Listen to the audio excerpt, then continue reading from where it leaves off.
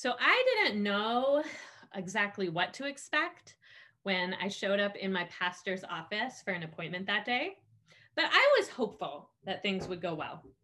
I was probably 28, maybe 29 at the time, a brand new mother, and I'd come to talk to the senior pastor of my large church about the reality that I was beginning to sense that someday I, like him, felt called to start a community of faith.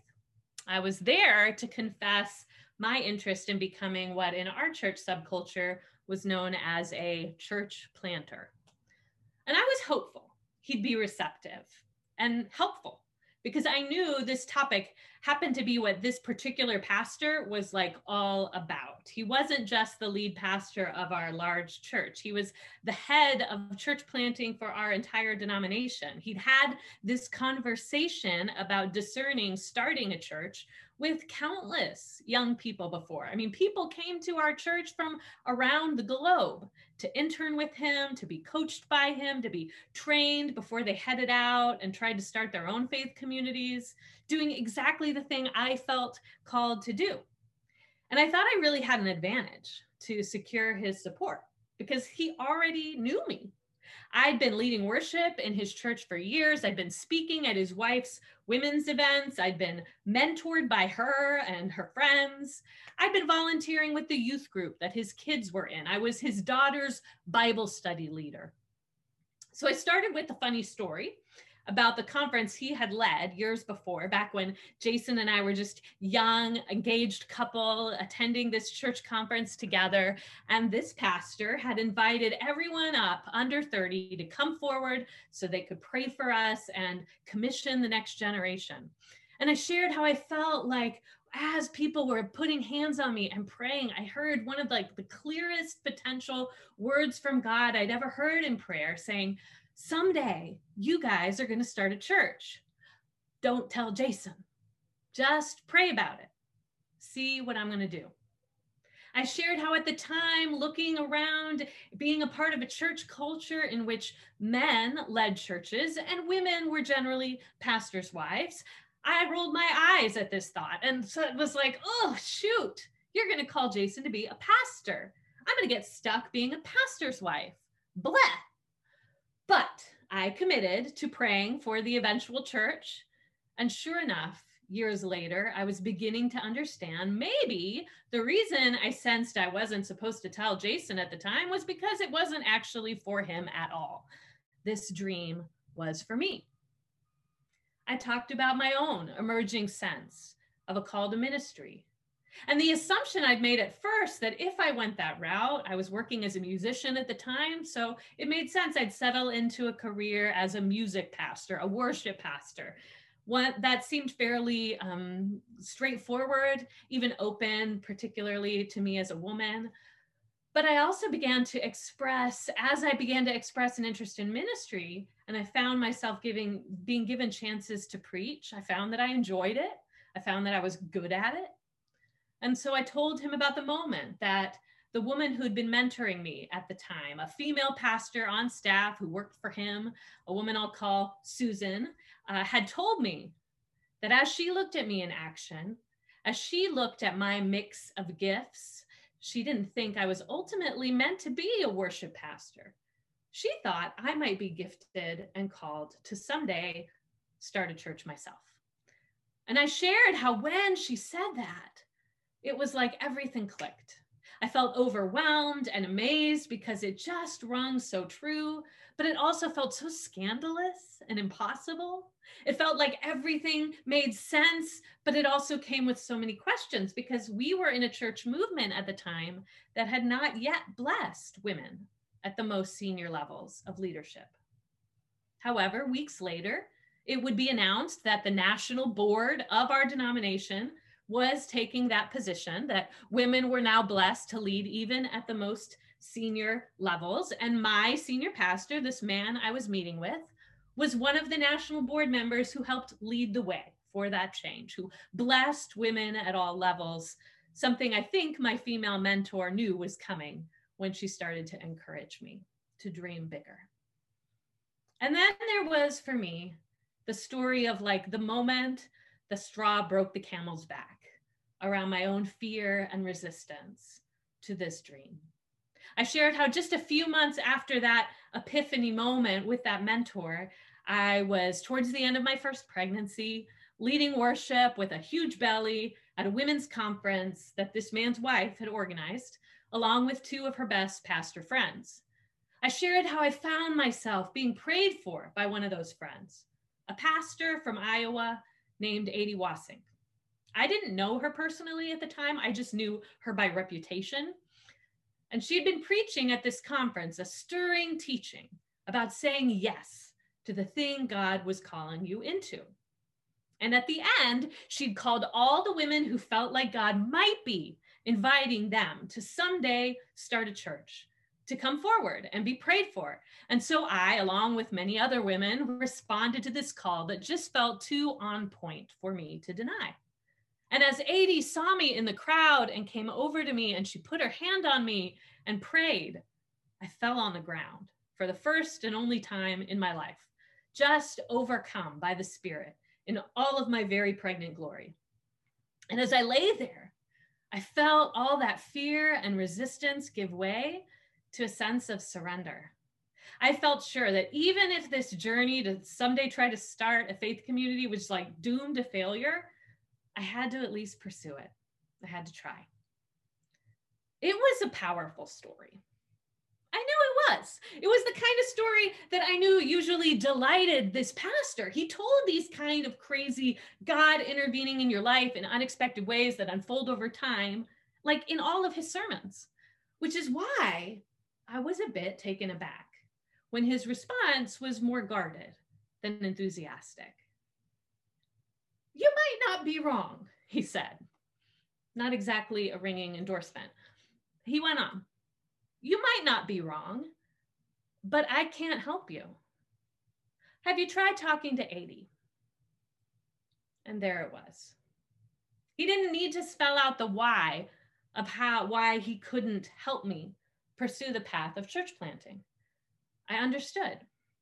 His reference to one of the only female lead pastors in the whole denomination at the time made it clear the problem wasn't my story or my sense of call. It was my gender. I had hoped that wouldn't be an issue. This was one of the leaders who had just supported the move in theory to bless women to be senior pastors, but apparently that hadn't actually impacted his personal sense of the role he would play in developing female church planters. His model of raising up future planters was well known. He had the posse, this group of young men at all times with him. He took them places. Whenever he went to speaking engagements, he brought these guys along. They were his travel buddies. They drove on long car rides together. They shared hotel rooms. And I just didn't fit the model in his mind. There was not any kind of imagination for another way to do it. And so the answer was simply, I'm sorry, I can't. If I was going to find a support structure in pursuing that dream going forward, it wasn't going to be from him. Well, let's start with this story, because for me, it's a story about that challenging season that many of us find ourselves in as young adults, trying to navigate a way forward into building a life and looking for answers to the big questions of what we want our lives to look like and how we live well into the things we're feeling drawn to. And this feels relevant to me in this particular moment of coming out of COVID transition, because as we as a community are starting to emerge from the Zoom only space, we've been talking about growing as an intergenerational community, right? For the last year plus, we've had this group in Zoom. That's one group, that's a segment of our community. But as we've started meeting in person again, we've started to see there are more people in our community than just us, right? And part of that growth into intergenerational care, of course, means making space for the young kids in our space, working to fully include them in our community. But young children aren't the only group we want to pay attention to. Because increasingly, Haven's incorporating more youth and young adults in our midst. Last weekend, we acknowledged a number of children and young adults who've been promoted or graduated, including those who've just graduated from high school and college. These folks and those who are in a similar stage of life to them, they are an emerging part of our community too. They may or may not be here in Zoom today, but they're increasingly a part of our demographic. Their parents might be here with us, right? And I would argue that we have a unique opportunity to bless these folks for however long they're in our midst, to, as Jeannie says, root for their rising. As we think about seasons in this time of transition, I think it's important to consider what role each of us in this community might have in supporting our youth and young adults and encouraging them as they come up. Now, as I've been thinking about this transition for our community and how we might consider it together, I found myself thinking about Jesus and his approach to the young adults in his world. For those of us who are familiar with the Jesus story, I think it can be really easy to just take for granted and overlook some of the basics, like Jesus traveling with a group of close followers or disciples without really thinking about what he's doing, why, how it fit into the culture of his day, how it might be instructive to us in a very different context. But that's what I'd like to consider a bit today, because I think there's something there that's important for all of us to absorb as we continue to transition. And I hope it might prepare us to respond well as folks in our community dream and discern the lives they are building and look for support along the way. So we're going to take a look today at a story from very early in the Gospel of John, at the beginning of Jesus's ministry. We're going to pick it up with John, the writer, is focused on John the Baptist in the beginning, but the focus is starting to shift. So John the Baptizer, John the Baptist, has just described how he experienced something really unique when he baptized this guy Jesus, that the Spirit descended on him like a dove, leading him to conclude that this man is the chosen one of God, he says, and the one he feels called to prepare the community for. And that's right after he says that is where we're going to pick up the story. Okay, we'll go ahead and share the words. You can read them along. John chapter 1, starting with verse 35. Again, the next day, John was standing there with two of his disciples and gazing at Jesus as he walked by. He said, "Look, the Lamb of God." When John's two disciples heard him say this, they followed Jesus. Jesus turned around and saw them following and said to them, "What do you want?" So they said to him, "Rabbi," which is translated teacher, "where are you staying?" Jesus answered, "Come, and you will see." So they came and saw where he was staying, and they stayed with him that day. Now it was about 4:00 in the afternoon. We're just going to pause there real quick. You can take the slide down for a bit. We'll come back to the next part in a bit. But I just want to name, let me find my notes again. That's weird, right? There's a little bit of a funny thing that's happening here because, I think John's disciples feel caught off guard. I think there's like a little awkward moment here. They are a little tongue-tied. They feel drawn to Jesus because of what John has just told them. But when they approach and he notices them, I think maybe they don't know quite what to say. It's that awkward thing that I think a lot of us are starting to do as we start to be in public again. We don't remember how to do small talk. So they don't want to gush with expectation for who this person is the moment they meet him. And so they reach for just like an innocuous question. Where are you staying?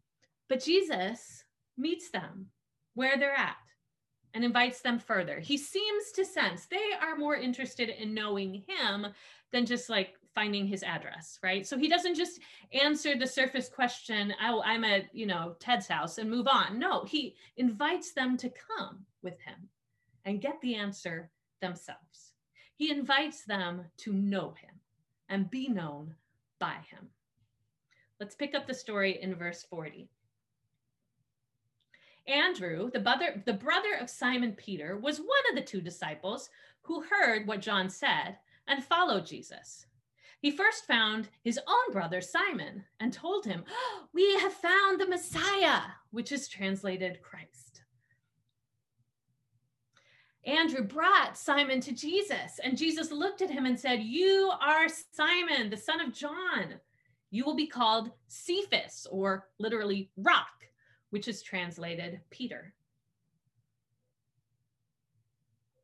On the next day, Jesus wanted to set out for Galilee. He found Philip and said to him, "Follow me." Now, Philip was from Bethsaida, the town of Andrew and Peter. And Philip found Nathanael and told him, "We have found the one Moses wrote about in the law and the prophets also wrote about, Jesus of Nazareth, the son of Joseph." Nathanael replied, "Can anything good come out of Nazareth?" Philip replied, "Come and see." Jesus saw Nathanael coming toward him and exclaimed, "Look, a true Israelite in whom there is no deceit." Nathanael asked him, "How do you know me?" Jesus replied, "Before Philip called you, when you were under the tree, I saw you." Nathanael answered him, "Rabbi, you are the Son of God. You are the King of Israel." Jesus said to him, "Because I told you that I saw you under the fig tree, do you believe? You will see greater things than these." He continued, "I tell all of you the solemn truth. You will see heaven opened and the angels of God ascending and descending on the Son of Man." All right. You can, yep, sounds good. All right. So what exactly is happening here? Just a few more initial thoughts before we kind of get into what I think is helpful. First, we saw the story start with a couple of John the Baptist's followers being pointed to Jesus, drawn to him by their connection to John the Baptist. But then we start to see others connect with him directly. And there seems to be this like growing contagious energy. One person has an encounter, they go get someone else. Things begin to snowball. So who are all these people? These guys. And yes, in this patriarchal time, they're all guys at the beginning, though that does shift as the story goes on. But back to these guys. What do we know about them? They're likely pretty young men. Many of them we would consider kids today. Jesus was in his early 30s at this time, but it's believed by most scholars that most of his closest followers were a lot younger. So these guys he's encountering were probably teenagers, or maybe in their early 20s, some probably as young as 13. These are young men who are being or have recently been trained in their family trades. Most of them, we find out in some of the other gospels, are fishermen. And they have good reason to assume that this trade they've been learning from their parents is what they will essentially be doing with their lives until they have this unique encounter with Jesus. Now, if you notice, there seems to be a recurring theme in this story, the way that John tells it. And the theme seems to be connected to the idea of sight. In these 16 verses, John uses some word explicitly mentioning sight 11 times. That's a lot. That tells you there's a theme. We've got gazing at Jesus. Look, the Lamb of God. Jesus saw them following. Come, you will see. It's in almost every line. So what's that about? What is it about sight that is so important to this story, to what John wants us to understand is happening? And what might it tell us about Jesus's approach to these and the other young people he calls around him? And I want to name, as we focus on this, that when we're talking about sight, we're going to use the language that John is using. But I think when he's talking about things being seen, he's really using metaphorical language, right? He's pointing to perception, things that are perceived, not just with our physical eyes. So the first point I want to bring out here is that Jesus sees or perceives something in these young people that others don't see. Jesus perceives something in these young people that others don't perceive. Okay?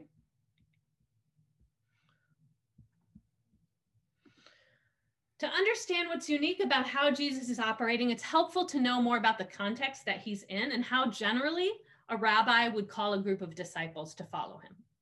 So in the first century in Israel, there were various phases of education. Basically, Torah education was what the system was. of a boy growing into a young man that each one went through. And so these boys would start at about 4 or 5, and this first phase of education would go till about 10, where the young men would be learning their letters and then eventually reading the Torah. And eventually, the goal was to memorize the entire first 5 books of the Hebrew Bible, what they called the Torah, the first 5 books, to completely memorize the Hebrew, which is amazing. And then around age 10, those students who had done really, really, really well, the cream of the crop students, would be invited to go on in their studies. And in the next phase, they would actually try to memorize the rest of the whole Hebrew Bible. So the others who, hadn't been A students, maybe you would say, would be dismissed at around age 10 with this common blessing. Bless you, my son. Go learn your father's trade and pray that your children are smarter than you so they may become rabbis. Wow, nice, right? That's quite a blessing. So if you made the cut and you went forward, a few years later, there would be another kind of marker level, right? Most of the people who made it through the first cut wouldn't actually make it through the second. So by age 13 or 14, they too are being told, go learn your father's trade. Maybe you'll have smarter kids. But for those who are the very highest achievers in learning Torah, those who were the cream of the cream of the crop, the straight A students, the top of the batch, they had the opportunity to potentially become rabbis. And the way that happened is they identified a rabbi. They would approach a teacher that they wanted to emulate. They wanted to learn from, to study under, to eventually become like. And if you were lucky, when you approached a rabbi, he would ask you a series of questions. He'd quiz you on different matters of Torah.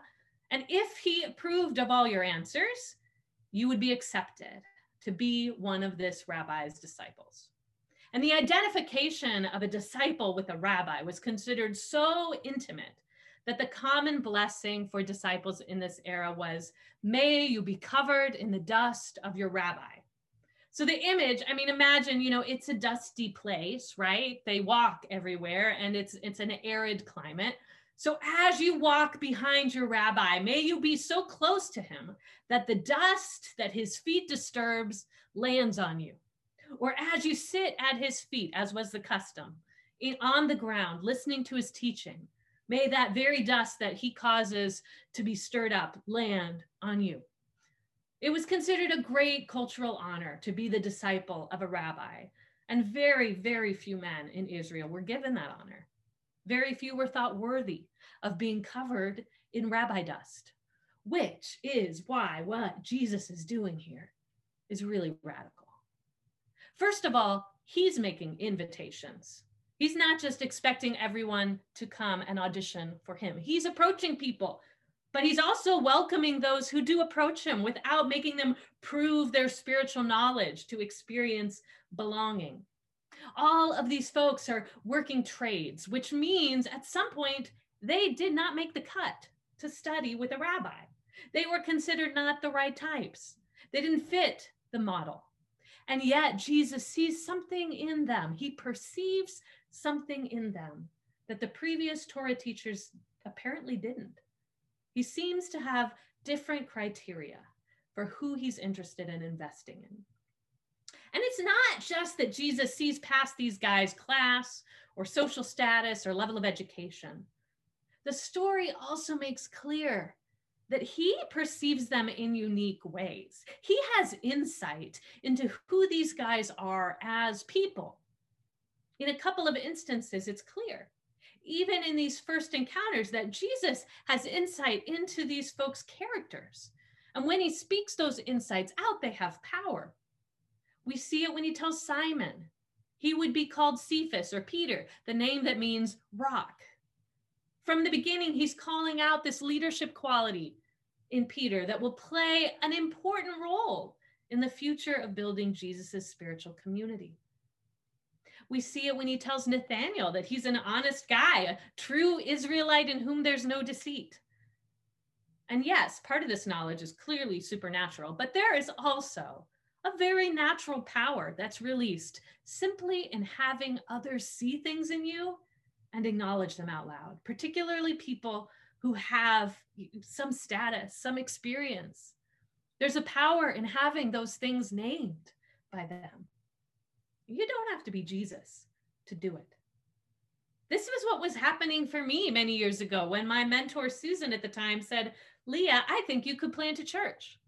She was saying something that in my depth, I think I knew to be true. It rung with truth when she said it, but I didn't have the confidence or the boldness to say it myself. I needed someone like her who had insight and experience and wisdom to see it in me and speak it out loud for me to have the capacity to see it in myself. What that female pastor was ultimately affirming in me is something akin to what I think Jesus was affirming in his disciples. And I think it's something all of us are invited to affirm in people of all generations in our community, but particularly our young people who may need the most help identifying this truth. Your story is a sacred story, and it has spiritual power. Your story is a sacred story, and it has spiritual power. God is present with you and in you, and there is space here for your sacred story to make a meaningful impact on the world around you. This, I think, is what Jesus sees and is communicating with each of the people he encounters and connects with. From the first fisherman to the woman at the well, to Mary and her sister Martha, to each person he healed and each child he blessed. It's what I believe he wants to communicate to each of us and wants us to communicate to one another. And it comes with an invitation, which brings me to the other insight from this story to look at today. The second is that Jesus invites his followers to see something more. Jesus invites his followers to see or to perceive something more. The wordplay our storyteller John is using with this concept of sight doesn't just go one way. Jesus in the story responds to the people he is seeing by inviting them to greater sight. When asked where he's staying, he responds by saying, "Come and see." When Nathanael marvels at Jesus's capacity to see him, Jesus makes clear that Nathanael himself will see greater things. The invitation to come and see becomes contagious. Jesus invites the first followers to come and see, but verses later, it's the followers who are saying those words to their friends, "Come and see." Because Jesus sees the sacredness in each person he encounters. He wants them to discover it too. And that has power. He wants them, their metaphorical eyes to be opened. He wants them to perceive their own spiritual power and to see it in the others around them too.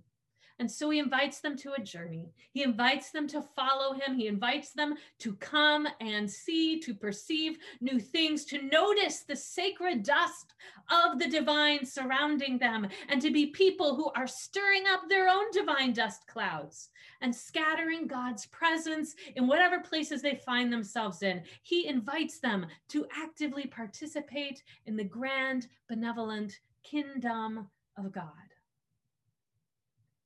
Just weeks after that disappointing conversation with my senior pastor, I found myself on a couch in Iowa City, sitting in the living room of that other female pastor I had met months before.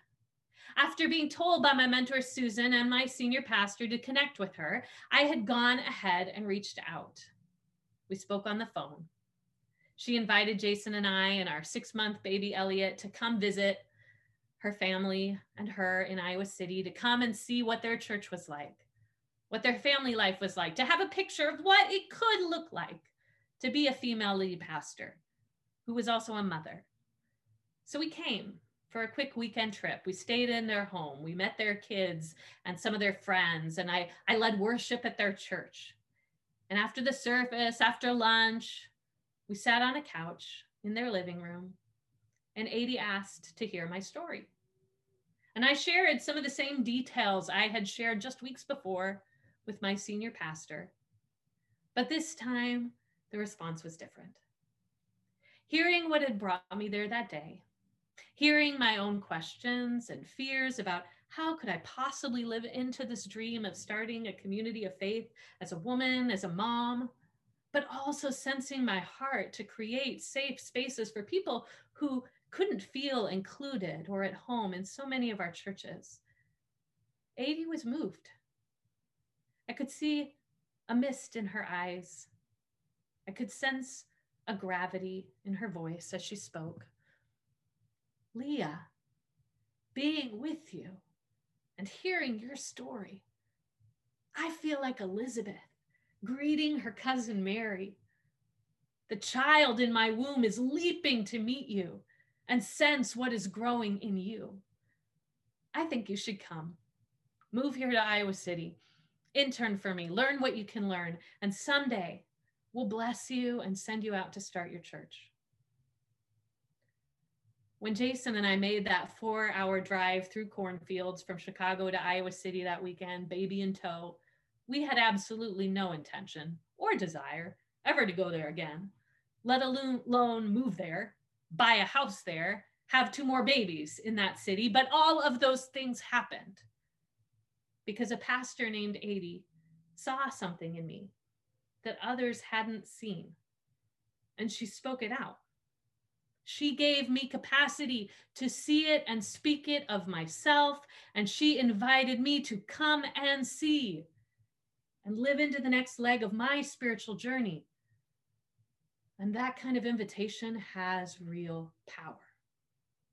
I don't think Haven would exist if she hadn't opened herself to me and my story at a pivotal moment and invited relationship, invited companionship. If this Haven grandmother hadn't actively rooted for my rising, for our rising.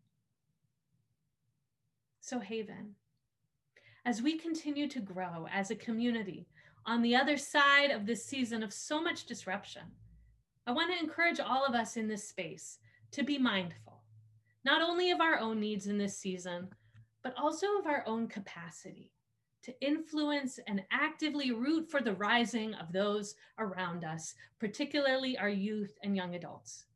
It could be so tempting to just hunker down and take care of ourselves. I mean, out of necessity, many of us have been doing that for the last 15 months.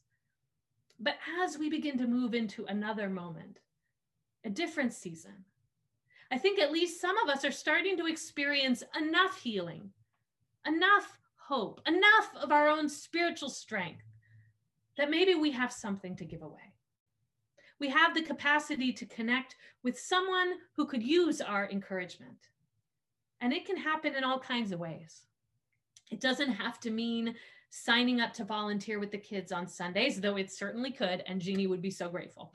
But it simply could mean asking the younger person you're chatting with on Sunday into a deeper conversation, taking the time to really listen, maybe taking them out to lunch, maybe grabbing a cup of coffee or an ice cream cone, or just making it clear when you see them that you do see them, you perceive them, and that you perceive beauty and sacred strength in them, and you want them to know that.